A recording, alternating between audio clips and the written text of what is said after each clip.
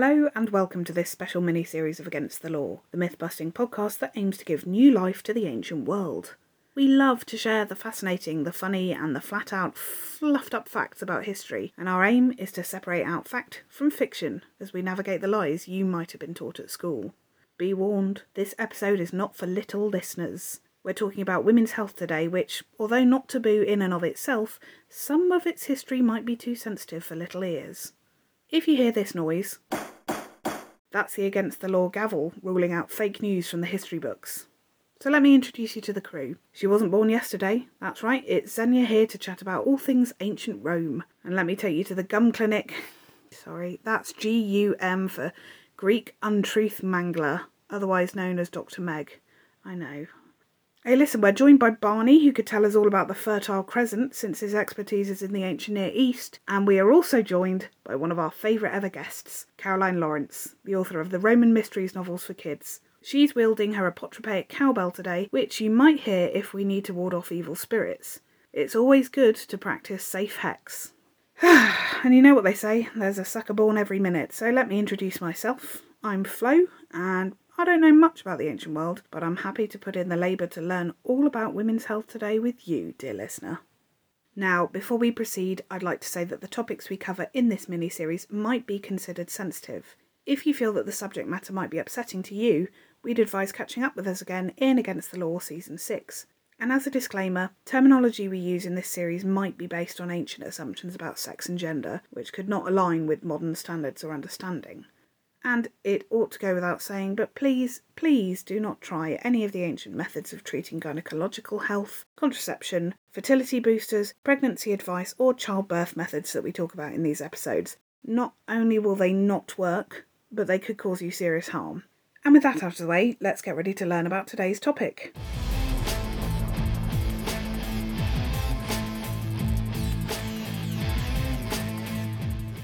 Hello and welcome to Against the Law. We are very happy today to say that we actually have 3 special guests for the first episode of this season, this mini-series that we've got going on. We are welcoming back Caroline Lawrence, who we know and love, but we've also got 2 special guests who possibly won't be contributing much today because they're still in gestation. We're also welcoming Xenia's baby and my baby. So that's right, you heard it. 40% of this call are currently pregnant and really super enjoying it. I'm in my 3rd trimester. I think, Xenia, you are as well. Almost, yeah. I'm just towards the end of my 2nd trimester. There's loads of fun things I've discovered about being pregnant, and Xenia has as well. And I think it's made us think quite heavily about women's health in the ancient world and comparing our experiences and seeing where we'd get to in terms of healthcare in the ancient world. So we're talking about women's health today. I would love a little bit of background on women's health in general in the ancient world. Xenia, I'm going to pop over to you and Caroline. So I have so much I could say about women's health and health indeed, but I thought before we start this series that there are 3 really important factors that we tend to forget about when we think about the past, because our mindset is 2,000 years later or more. And I have a little mnemonic, which is fish. And there are 3 things. So the first one starts with F. Does anyone want to try to guess? Something pervading the ancient world that we tend to forget about that starts with F? Faith? Good one. I'll give you a clue. It's actually the F-I of fish. Big capital F, little I. Ooh. Is it fish? It's almost too easy. Good one, but no. The answer is filth. Filth. Oh, of course. And a famous archaeologist, Jody Magnus, in her book, What's the Poop on Ancient Toilets and Toilet Habits, says, although we tend to view the ancient world through a highly sanitized lens, the Roman world was a filthy, malodorous, and unhealthy place. If we could be transported back in time, most of us would probably not survive exposure to the widespread dirt and diseases to which we lack immunity. So the first one is we've just got to remember the filth. I often think that living in the ancient world would be like camping out except instead of moving from glade to glade with our tent, we're living in a built-up area with our filth surrounding us, crammed in with people and animals every day, which hugely increases the risk of catching diseases. So that's the F. The S of fish is a bit easier to guess, the pervasive idea that starts with S. Oh, man. Superstition. So yeah, I call it spirits, but let's say superstition. Okay. But they believed that the world was full of gods, demigods, and spirits. And we're going to be talking about women, especially in this series. And for a woman, the realm was her home. She was like lord of that was her domain. And almost everything she did was fighting the invisible forces that made her life dangerous and difficult. So S is spirits everywhere. That's why I have my apotropaic bell. And then the H, I wonder if any of you can guess for something about the ancient mindset that starts with H, which we don't really have anymore. Is it something medical? Yeah. Is it humours? Yes, it is. Well done. Nice. 10 out of 10, or 4 out of 4, should I say, because the Hippocratic idea was that health is linked to the 4 humors. There's a great quote by a scholar called David Wootton, and he says, the move from the notion of an unbalanced body where your humors aren't balanced to the concept of infection required a mental revolution. Today we know about infection, we know about germs and viruses, but they didn't know about those. And they thought that if you were sick, it was either because of an imbalance of humors or because of spirits. And the closest they got to the idea of infection was miasma, or bad air.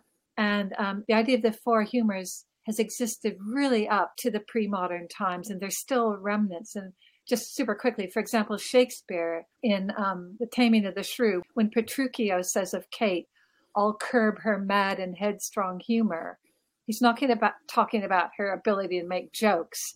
He's talking about her choleric nature, which was seen as unwomanly, because women were classed as wet and cold, whereas men were often hot and dry. So just to keep in mind as we go throughout this series, filth, pervasive spirits that you had to control, and the 4 humors. I find that really interesting. Again, I'm going to compare everything that I learned during this mini-series to my own experiences. But I feel like my humours are a bit out of balance because I've just started some insulin for gestational diabetes. So I don't know whether that's phlegm or or whether it's one of the others. Lovely. Right. Xenia, what about your view of ancient Rome? So in the Roman Empire, gynecology was definitely an accepted and respected aspect of healthcare. However, what they're missing in terms of gynecology is basically scientific experiments in the way we know it today. You know, this kind of idea of observation, of testing against a theory, all of that kind of thing. This is very recent. So a lot of what they were doing in terms of their gynecological observations are like experience, old wives' tales, word of mouth, or what they thought was logic. So I think it's probably best to kind of illustrate this with an example. So one of our main gynecological sources is a guy called Soranus of Ephesus. He wrote in the 2nd century AD. So he's from Ephesus in Turkey, but he studied in Alexandria in Egypt, and he wrote his treatise in Greek. Now, Greek doctors were very, very highly respected across the Roman world. And what he says about the best time to conceive is that it should happen right after a woman has finished menstruating. And his logic for this is that the womb needs to kind of clean itself and get all the stuff out of it before it can then receive more content from a man. So that's his logic. Now, obviously, we now know that the most fertile time of the month is about a week after that for most people. And he might have been able to work that out had he sort of done some experiments on women around their menstrual cycle. But he didn't. He just kind of used this logic of, well, if you throw up, you then probably are ready to take more food. So therefore, it's the same with the womb. So that, I think, is always quite funny. Like the ancient world, they do quite well in the Roman era in terms of basic observation, but sometimes they really miss the mark. I think there's a common trend of, I'm not sure if it was much better for men in the ancient world, but there's a common trend up until the very modern day that sees women's healthcare be a little bit less well researched or less thought out than men's healthcare. I think it's fair to say. I learnt a really interesting story about a magical drug called sildenafil the other day, and this drug was discovered to help with heart problems and hypertension, but it was also discovered that for women it was a really, really effective pain reliever for menstrual issues. So a lot of women have conditions such as endometriosis or polycystic ovarian syndrome. I myself I've got the latter, PCOS, and sometimes that's associated with really painful periods, 10 out of 10 pain. And this drug was fantastic at treating that. So they had some options for funding it. But it was also discovered that it tends to give men a little bit of extra push power downstairs. And they were given the option of funding between these two options. What do you think they went with? Just guess. Is it the men? It's the men. Sildenafil is what we call Viagra today. So if you took Viagra as a woman, would it still work as a painkiller, or is that not recommended? Well, Meg, here's another rant coming your way. So, possibly, but the thing is, most medicines, as they have been developed, have been tested on an average height, average weight man. So some drugs that we still take in certain doses today are actually designed for the body of an average height, average weight male, which could be really dangerous for a woman who is not the average height or average weight of the average male. So possibly, but would you risk it? Probably not. Yeah, they do that on animals as well. They mostly test on male animals, which is so silly. It's like, what? You're even discriminating in animal testing. Why? It was 100 times worse in the ancient times. And actually, the bit you quoted about Serenus was actually not too far off. He had a far better understanding than so many of the writers, because men back then either found women unimportant or almost alien beings. Like Pliny the Elder talks about women's menstruation, and he says, "There's no limit to the marvelous powers attributed to females. If a naked woman with her monthly courses are upon her walks outside, they say that hailstorms, whirlwinds, and lightning will be scared away." And if she walks into a field of wheat when she's menstruating naked, caterpillars, worms, beetles, and other vermin will fall off the ears of corn. Worst of all, a mare, big with foal, if touched by a woman in this state, nay, if she even sees a woman in this state, will miscarry. My goodness. It's a miracle there were ever any hailstorms, really. Right. The trick is the women didn't walk around naked. That's the key. I'm surprised that they weren't hired as better scarecrows or pest control for fields. Yeah. If I was a farmer, I'd be really happy if I had loads of daughters and I go, right, who's on? Out in the field. It might come back in handy with sort of increased weather events we're getting now due to climate change. We might want to bring back that tradition of going outside naked. Just to make sure that we're warding off some. For extra measure, I'll take my apotropaic bell with me as well. Just, nice. For extra measure. Double whammy. There it is. I need to get one of those. Lovely. So we've had a generalised overview from ancient Rome. I'm going to move next to ancient Greece because I find that there's often a link sometimes between Greco-Roman views. Yes, quite similar, I think. What Caroline was just saying about Pliny just being absolutely in awe, but I reckon slightly terrified of menstruating people. That's very much the vibe in ancient Greece.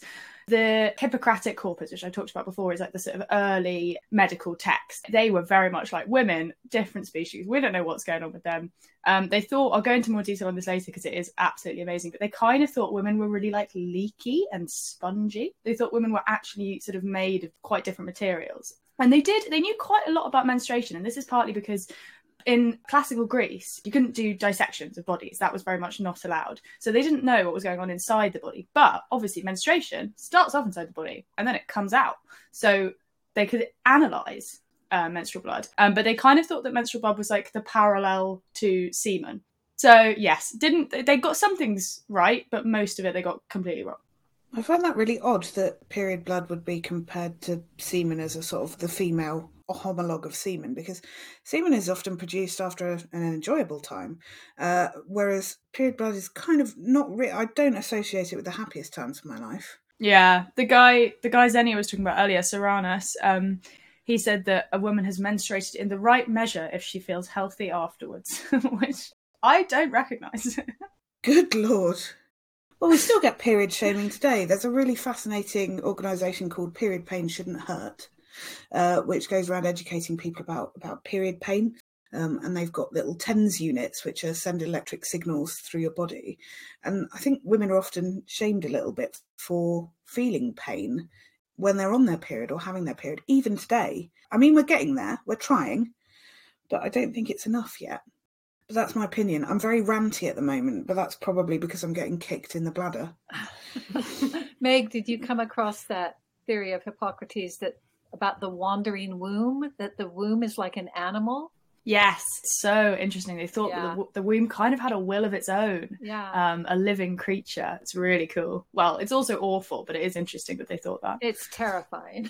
Yeah, no, fully horrifying. I found it really interesting, actually, Meg, you mentioned that women are considered weak and spongy, and then in ancient Rome, we're considered wet and cold. Well, they go together. They go together. They do go together, and I'm feeling sort of like a sea slug. Mm-hmm. Quite enjoying that, actually. Well, the way to counteract if you've got an imbalance of the humors and you're too wet or too cold, you eat hot, dry foods is the funnest thing. So have lots of really nice roast chicken, and honey is a hot food. If you're enjoying the podcast so far, why not support us on Patreon? Our different support tiers can get you merch, shout-outs, and even personalised content. If you want to hear more from Against the Law, find us on Twitter @AgainstLaw, and we're on Instagram and TikTok. Search for @Against the Law Podcast. Lovely. Okay. Barney, you know that you're next, don't you? I feel the crosshairs settling upon me, yeah. So you've got a tougher job because you have the entire ancient Near East. Well, that's okay. I think there's a fairly manageable way of getting into it. So, as we know from previous podcasts, the ancient Near East is full of quite analytical texts about nature and the natural world and sort of human phenomena. And that goes for gynecology as well, which is part of the wider medical tradition, on which there are quite a lot of texts. And generally they're in exactly the same format as, say, a legal text or an omen text, which is that if X, then Y formula. One of the series of gynecological tablets is called If a Woman Has a Big Head.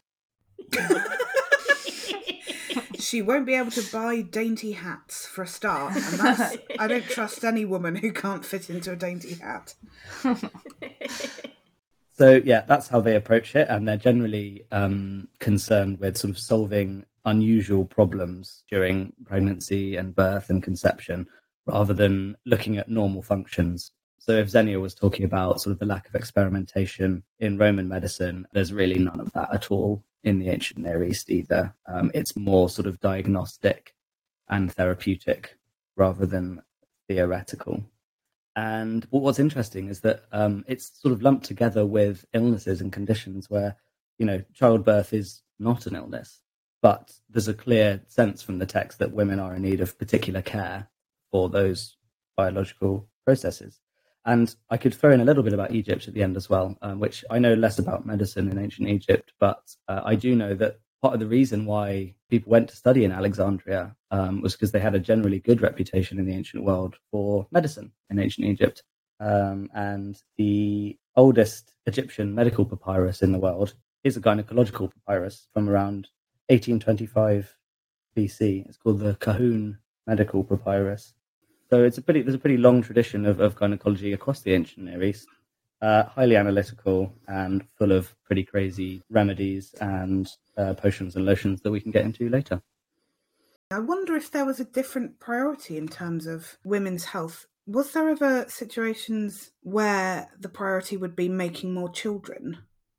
Yeah, I mean, maybe this is one of those things that seems a bit like common sense, but certainly I've noticed people mentioning that, at least in Egypt, where a lot of their sort of religious philosophy was procreative, right? There's a lot of gods of fertility, and there's a lot of sort of masturbation as creating the world with semen and stuff like that. That, you know, there was more attention paid to women's health as a sort of fundamental part of that procreative process. But then, you know, back over in the ancient Near East, where perhaps that's not quite so pronounced, you can still assume that any sort of union or marriage did exist to birth children at the end of it, which is why this is common in lots of times in history and lots of places, that men could take multiple partners, which is, you know, obviously birth aligned.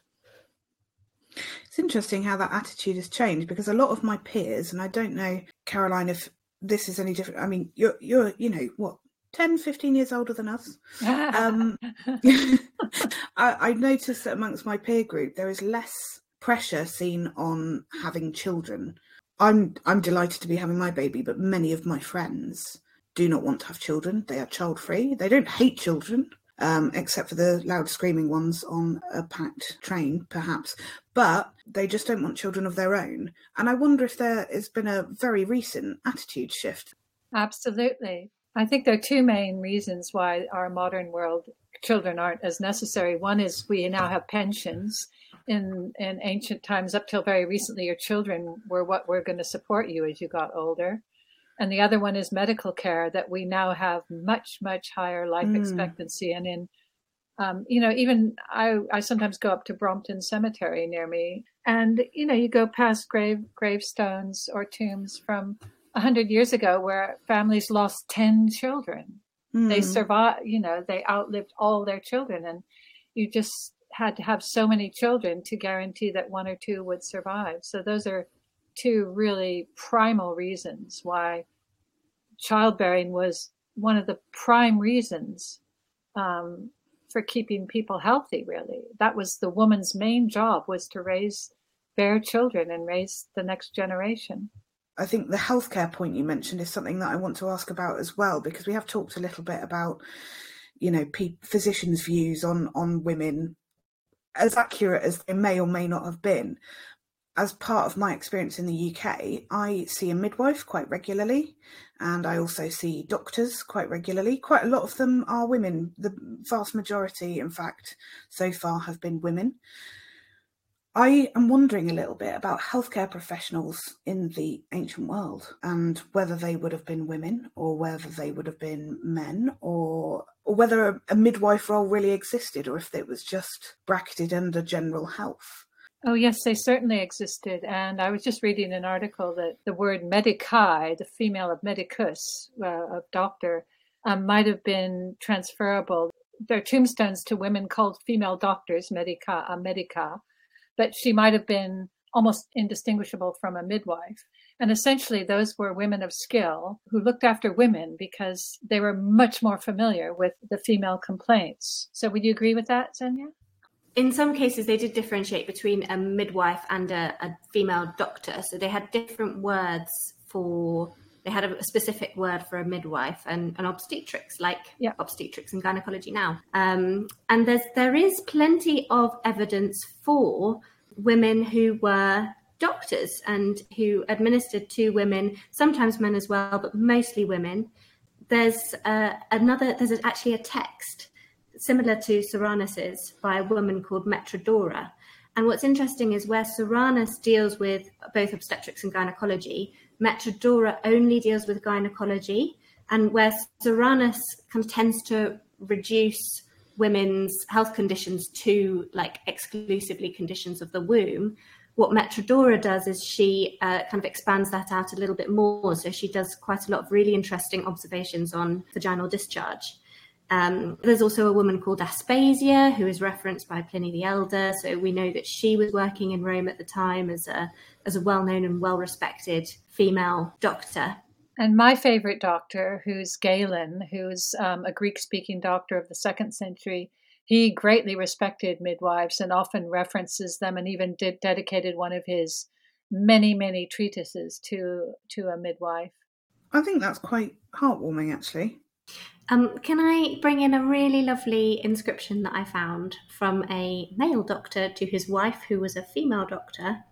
And it's so rare to find these really, really lovely, like egalitarian little inscriptions. So I just want to share it.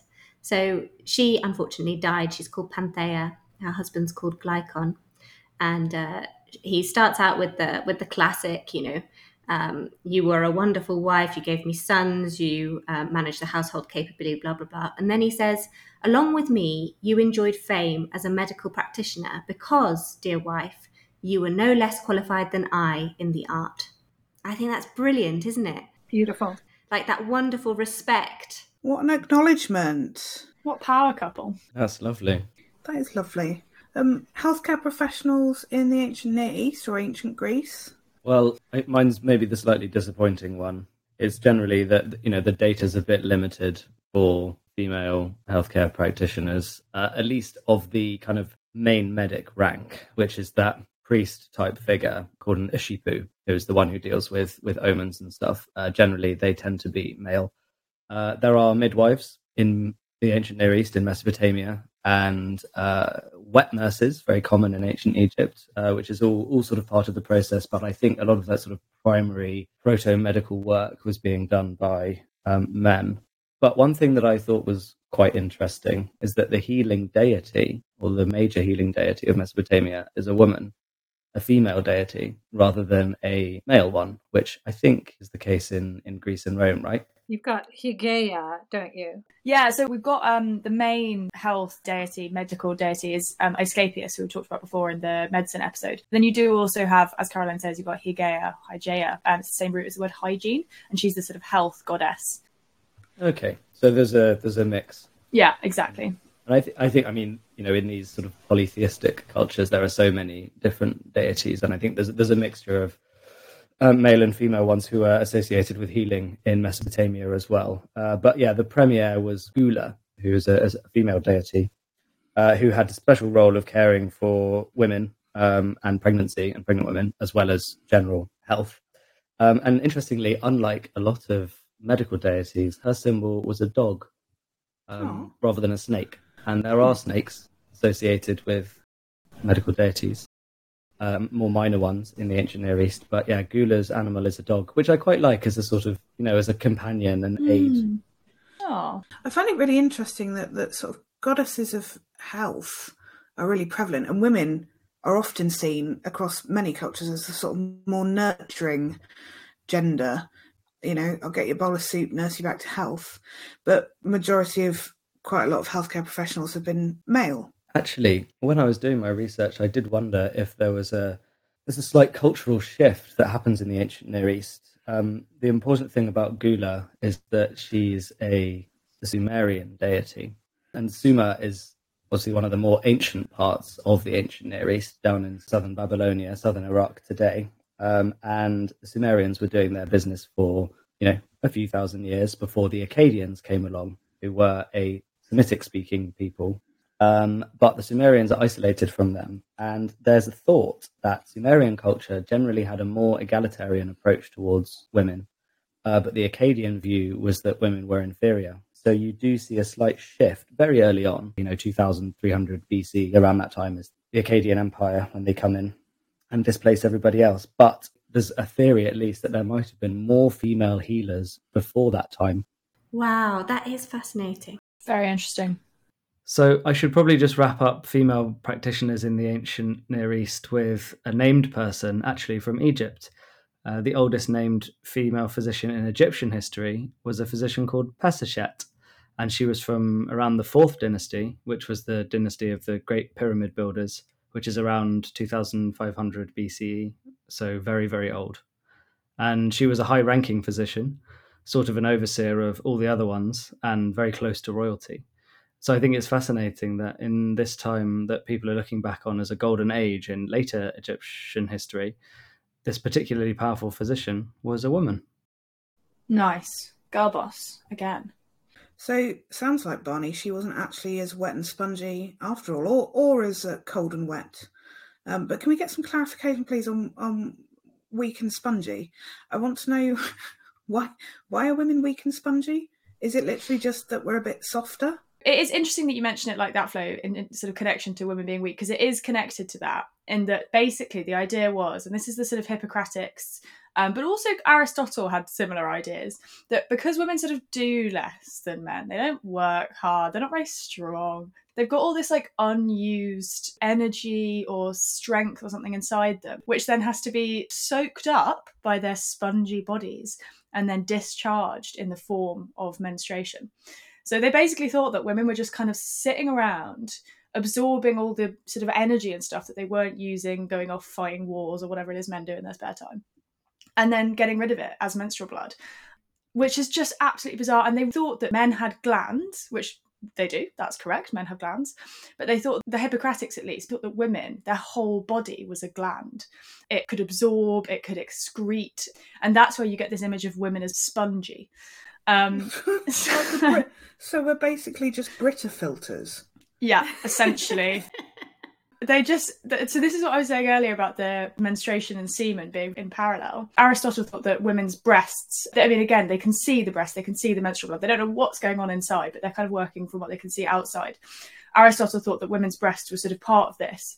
And he said that the amount of blood that a woman would lose in a menstrual cycle would be more than the amount of semen a man would lose over the course of a month. And that quantity reflects the difference in size between male pecs and female breasts. Wow. That is bizarre. It's so weird. That is very weird. I think it very much depends on the gentleman or the lady in question, the amount. Well, exactly. Oh, but this is another thing, actually. A lot of them, especially earlier on, thought that bleeding was linked to the lunar cycle. But some of the Hippocratic corpus people thought that basically it was so linked to the lunar cycle that all women would bleed at the same time and on the same days every month. So it'd be like, okay, menstruation week, all of Greece, off we go. Oh, ladies, we've got it in the calendar. We know it's coming up. Exactly. Once again, like, did they not see? Did they not notice? It's just like, guys, they could have asked. Open your eyes at any point.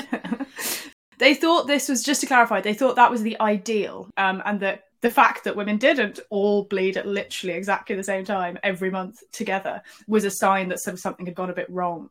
Well, the irony is that, of course, our cycles are linked to the moon, and then if you put a lot of women together in one big house, they will all synchronize their menstruation. Yeah, so there's some good stuff in there, some grains of truth, but also some very wrong bits. I think you're also likely to sync and unsync because women do have different lengths of periods and also different lengths of days between periods. So when we were looking into having a baby, people have to track their ovulation. And there is a huge disparity in how likely that is to be on a certain day or a certain time of the month, because sometimes it isn't a month. For many uterus owners who experience things like endometriosis or polycystic ovarian syndrome, I know for me, sometimes I'll go months without having a menstrual cycle, or sometimes it'll be 20 days or however long it is. And it might last for 7 days or 17 or 0.7. I can speak for PCOS. About up to 1 in 5 women have PCOS. And I can't imagine that in the ancient world there was no such thing as PCOS. It's not a modern thing. So I wonder what it was like for women with PCOS in the ancient world. The month that I got pregnant, I was quite surprised that we did because I've been trying to track my cycle, and it took me by surprise. It wasn't what the app said I was doing. No, and the same happened with me. You're supposed to track if you're trying for a baby and you're expected to have some issues. So polycystic ovarian syndrome does not mean that you are infertile necessarily. It means that your chances of fertility are a lot lower. And I was told as a teenager when I was diagnosed that I was point blank infertile. If I wanted to try, I could go for IVF. Or try something called ovarian drilling, which to me sounds more ancient than anything that we've mentioned today. But I was told you won't be able to have children naturally, and I apparently didn't ovulate at any point in time. And in 2.5 months, a baby appeared. So, there's still a lack of knowledge about PCOS. Told I was infertile. I am not, clearly.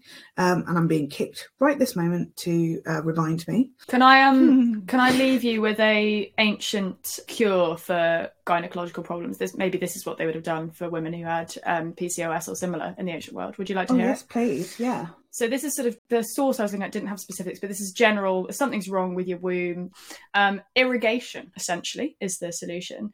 So the recipe, so you get wine, boiled milk, and wild cucumbers. Mix that all up into a nice little cocktail. Strain it. So the wild cucumbers, we leave them behind, but then that mixture you sort of insert into the vagina, up into the womb, swirl it all around, somehow clean it, get it back out again, and that sort of the womb has now been irrigated, and that is really linked to this idea that they thought women were all kind of leaky and spongy. That's hilarious. I think I might give that a pass. It's not gonna work. I'm mostly horrified by the concept of swirling it around. I know, yeah. I suggest you leave that one right behind and go for the roast chicken and honey, I think that'll be much better. I think I'm going to follow Caroline's advice. Thinking of Caroline's initialism from the start, fish, the filth section of that you sort of assume is to do with general poor hygiene, but I like how in this case it was sort of self-induced. Yeah. And actually, that would put my humours out of balance, and I would also probably put a curse on someone in order for them to have a spirit follow them around if they suggested that to me. So we're covering the whole mnemonic there. I cannot tell you how many of Pliny's remedies include mouse dung and stuff like that. Oh, God. I've got some very, very filthy contraceptives for the next episode. Oh, I can't wait. Yeah, I've got some really gross as well. Oh, goody. I'm glad I'm not still having morning sickness. That's not nice. Right. So, on that really delightful note, Meg, I'm going to ask everyone to think of the favourite thing that they've learnt or heard about or talked about today. And our guest Caroline goes first because I don't think I can get much out of my baby. So honoured to go first. I loved Dr. Glycon and his wife, who was no less qualified than he. That's a wonderful inscription, and it shows that men could still be redeemable even back then. Mm-hmm. Yeah, it's so very lovely. And Xenia, in that case, I'm going to pop over to you. Well, I had it's a favourite thing, but it's also a least favourite thing. It sometimes comes up on the podcast. So it's Aristotle's very, very silly ideas about women being weaker and spongier and messier. Firstly, because scientific evidence now shows that in terms of tests of stamina, long distance running in particular, there is absolutely no difference between the capabilities of women and men. And secondly, it's just like, how dare Aristotle just say that like women were deformed versions of men? I mean, when he didn't even bother to kind of investigate us at all. I mean, I look at what I check my pregnancy app every day and just see what amazing things are happening in terms of my body changing and my baby growing. And I think this is incredible. This is wonderful. How dare he just dismiss us by saying we're deformed? I'm going to move to Meg, because Meg, you brought up Xenia's most and least favourite thing. My favourite thing is a genuine favourite thing, which is Barney's story about the Sumerian female health goddess and the oldest named female physician from Egypt. I really love that. Thought those were some really cool anecdotes. Yeah, girl bosses. Barney, over to you. So I thought for me, my favourite thing was a misconception, an ancient misconception, so not one that we can whack the gavel down on, unfortunately, but I think it was the Hippocratic misconception that semen and pecs and menstrual blood and breasts had some sort of correlation. Like, that is just absurd. A pretty bonkers fact, so thanks, Meg. I have to say that from the whole episode, the ridiculous views of women's health is what strikes me as my most favourite, partly because in a slightly bitter way I'm not convinced we moved on a huge amount from some fairly outdated worldviews, and I think we've got a long way to go, but that's also my least favourite thing as well. The pecs, the boobs, the periods, the semen, all of what Barney has mentioned, and just being weak and spongy, wet and cold. But I will be taking Caroline's advice to eat some dry chicken, probably with some hot sauce, just for extra measure, and some honey. And I think I might pass on Meg's advice to mix wine with boiled milk and use it as some kind of hula hooping douche. Yeah, don't forget the wild cucumbers, Flo. Oh, sorry, yes, of course. It won't work without the wild cucumbers. So, of course. Yeah. Sorry, I will forego Sainsbury's and I'll go rummaging in my neighbour's allotment instead. Good. But I would, actually, I think I might give it a pass. Okay, well, that's up to you. So that was today's episode. Caroline, thank you so much for joining us. I love it when you join us, and I really need to get an apotropaic bell. Thank you for letting me join in. I really loved it too.